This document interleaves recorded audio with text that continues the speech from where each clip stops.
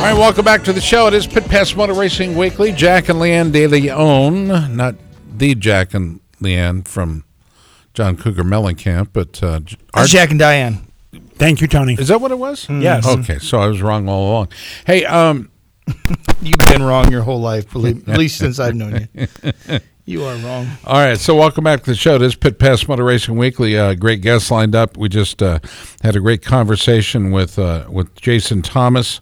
Prior to that, Don Radebaugh from Crosley Radio. Coming up next hour, Danny Eslick and Corey Buttrick are both scheduled to be on the program. We're talking a little bit about what happened with Arena Cross and who's going to pick up that ball. Tony, in your estimation, who should be picking up the ball? Because there's some out there that have been very successful with Arena Cross. Well, there's the Kicker Arena Cross Series. There's Nitro. I heard a story, and I chuckled. I heard a story. Who said it?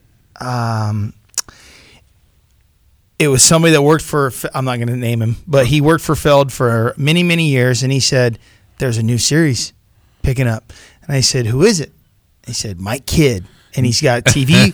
He's got TV lined up, and he's got this lined up. And, you know, I mean, hey, Mike started it, right? He's the guy that put Arena Cross on the map. Right. And if anybody can do it, Mike can do it. I don't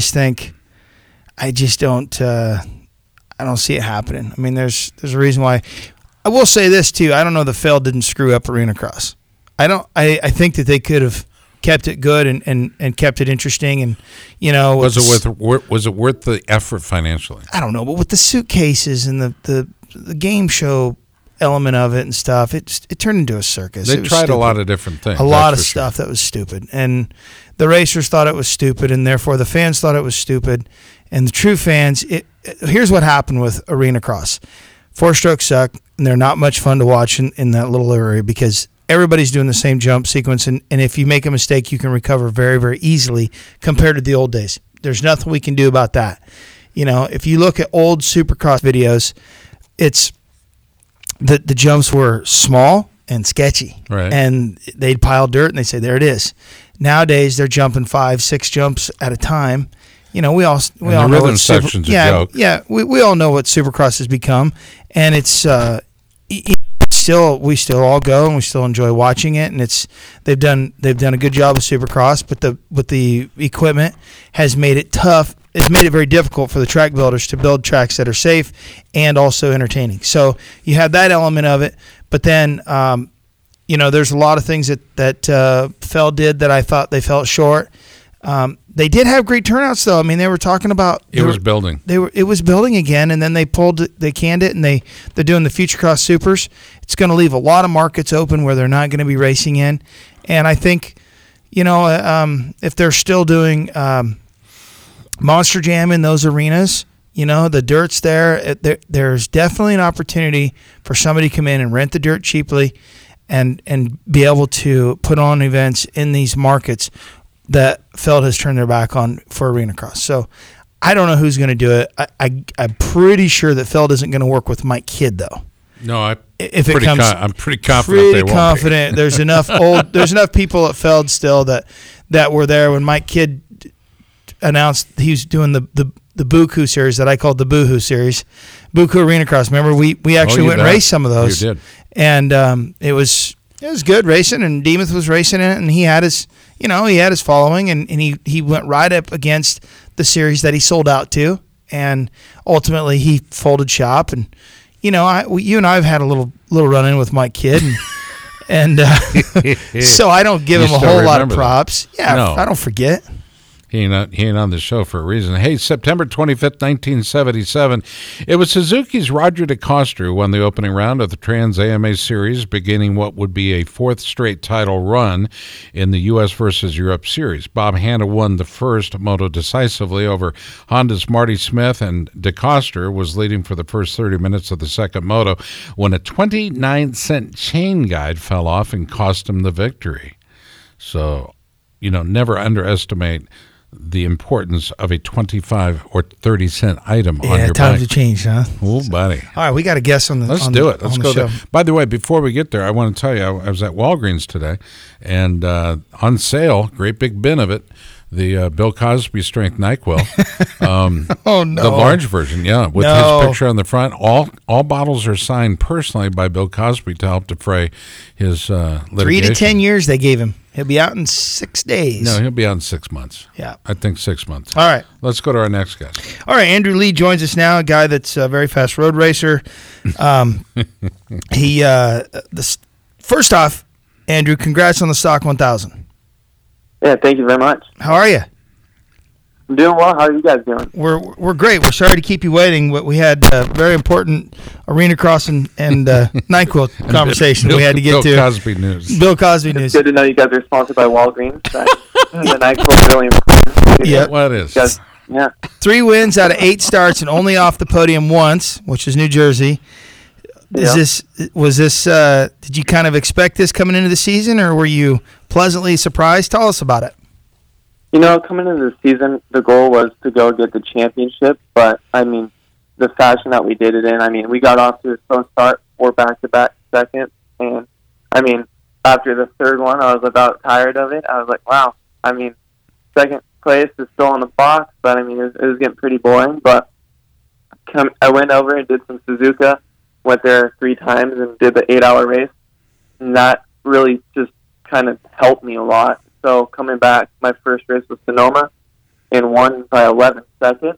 And after that, I was like pretty confident. So I just moved forward and kept learning with the bike. I mean, Brad Stokes and Derek Keys, they just helped me dial on the bike this year. So getting the championship was awesome. And it was also kind of sad to finish 5th at New Jersey. I was hoping to win the championship and not finish off the box, but evidently still won the championship, so that's what matters. The championship for you, what does that mean personally? I mean, obviously a championship is a big deal for anybody, but I mean, is it when you get done, do you spend 2 days on the couch and just recoup, or does it charge you and make you want to go racing some more? What's it like? You know, it's really motivating. I mean, coming into this season, I've never really competed a full pro year, and so my first pro season, I finished with a national championship. So I mean, that's a big accomplishment for me. And here, I just landed from LAX yesterday, drove up to Sacramento and bought a dirt bike so I can go training this year. So I mean, it's definitely a motivating force to go do it again next year. Did you buy a new one? Yep, 2019 KX 450. What do you think on Sunday? Well, would you pay for it first? Yeah. I have not rode it yet. I just bought it about an hour ago. Oh, cool! Congrats. First thing you got to do is peel those grips off that are like the size of corn cobs. They're humongous. They are huge. Yeah. Huge. What are they doing? Nobody wants grips that big. Nobody that's not. I mean, maybe a C rider that doesn't know any different. I might as well be a C rider. I'm better at road racing. So. Yeah, but they're big grips. Yeah, I mean, funny you guys brought up the arena cross or the Boku or whatever it is. I think I did some of the amateur days on a 50. At the Buku Arena Cross? Yeah. Well, how old are you? I'm 19. So take away, you would have been 6 or 7 years Yep. old? Wow. Where was it at? I don't really remember what venue I was at, but I mean, when I was racing motocross, I did the KTM Junior Challenge at San Francisco Ballpark. Okay. Kind of, but it got rained out. So, and then I did just a bunch of smaller races back then, but I was never on the path to go be a professional motocross racer. So I changed paces and came out road racing. Did your dad chase, or mom, or both, chase you around the entire track, screaming at you, saying "Go, go, gas it," with giving you the wide open sign with the fist? It looks like a fist pump, but they're You know what? I mean, I'm just jealous of all the kids that get yelled at by their parents when they run around the track. I mean, I was never graced by my dad to be able to have that happen. I mean, so. No, I mean, my dad never ran around like that. I mean, I've been out to a couple motocross races recently where I watched that and I'm like, wow, it's it's entertaining almost. I mean, it's they're insane. basically running a whole race. It's amazing. See, I own a motocross track here, Andrew, and they are some of the, and you know what? Here's the thing: it's they're the parents that are new, and a lot of 50 riders. Those parents haven't been around motocross, Right, so right. Yeah. We can't all have grown up racing motocross and then get our kids into it. So I'm fortunate to have those people, but a lot of the advice I'm listening to the advice they're giving them, and it's not correct. No, it's ugly. Like- It's ugly. So it's That's like, at every level, though. Yeah, no, I think you're right. Right? I think you're right. and probably every sport too, not just unique to motorcycle racing. Yeah. I want to get to question number 3 real quick, Tony, before we're out of Do time. you have a question number 3? Yeah, Kawasaki obviously has enjoyed success in Superbike, Stock 1000 specifically, in those classes around the world. So the question goes to Andrew. Andrew, why do you think that they are not represented well in the Moto America Super Sport and Superbike classes? What are your thoughts? I'm not really too sure. I'm not behind the scenes with the manufacturer. I'd like to see with how my championship went this year that we get a little bit more support. Right. So I'm planning on doing hopefully a Superbike program on a Kawasaki next year. So my goal is to be able to show a good, solid program without backing from Kawasaki to kind of influence them to get brought into the series. Okay. Right now, I don't really know for sure why they aren't in the series. I mean, the series is pretty strong. I mean, there's a lot of good competitors. Go to some good venues. We have some good showings. So I'm not too sure as the reason Kawasaki isn't backing it, but hopefully in the next couple of years they make an appearance. Last question, Tony. During the Barber Stock 1000 race, the commentator mentioned that you're excited to get on a big bike. We're assuming they meant a super bike. Is that your plan to move up to the super bike class, or what's the deal? Who's with who, and what's your plans? So currently, right now, the plan is to run my own program on a Kawasaki ZX10, but we're just basically right now the season ended 2 days ago.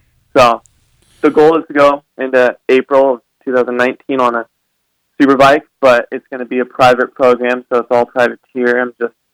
I ran my program this year with the help of Riders Law, so going into next year, basically run a Superbike program, hopefully have a good support behind us and have a good crew and legitimate parts. I mean, you guys know how racing goes. You bet. It's pretty. You there? Yep. No, we're good, bud. Yeah. It's a money pit if you don't do it properly. So going into next year, we just need the proper funds and to have a legitimate bike. Andrew Lee's been our guest. Andrew, thank you so much for joining us on the program. Of course, Tony, who was the commentator at that race? The commentator, who was that? Commentator or commentator? Well, you said commentator, so I would assume you're right. I corrected myself. The commentator is Kenny Abbott, and Josh Hayes was actually up there too. It's Andrew, you're hysterical, dude.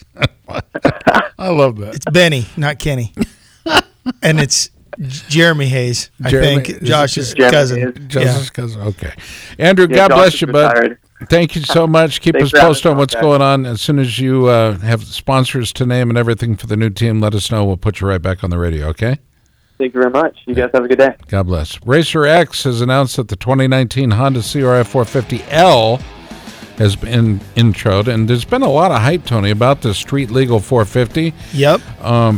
It's designed to get you from not just trail to trail and small pavement, but they're saying it's a huge step up from the 250L, and I disagree. My buddy from you're doing what you're talking about, because my buddy Jeff Schultz from Storm Lake Honda actually was invited out to ride at a press thing, and he said it was absolutely a street legal dirt bike. So finally Honda has gotten their head out of their butt to compete with KTM. There it is. Hello. Yep. Jack wants one. Jack wants one. No, I want a Spider.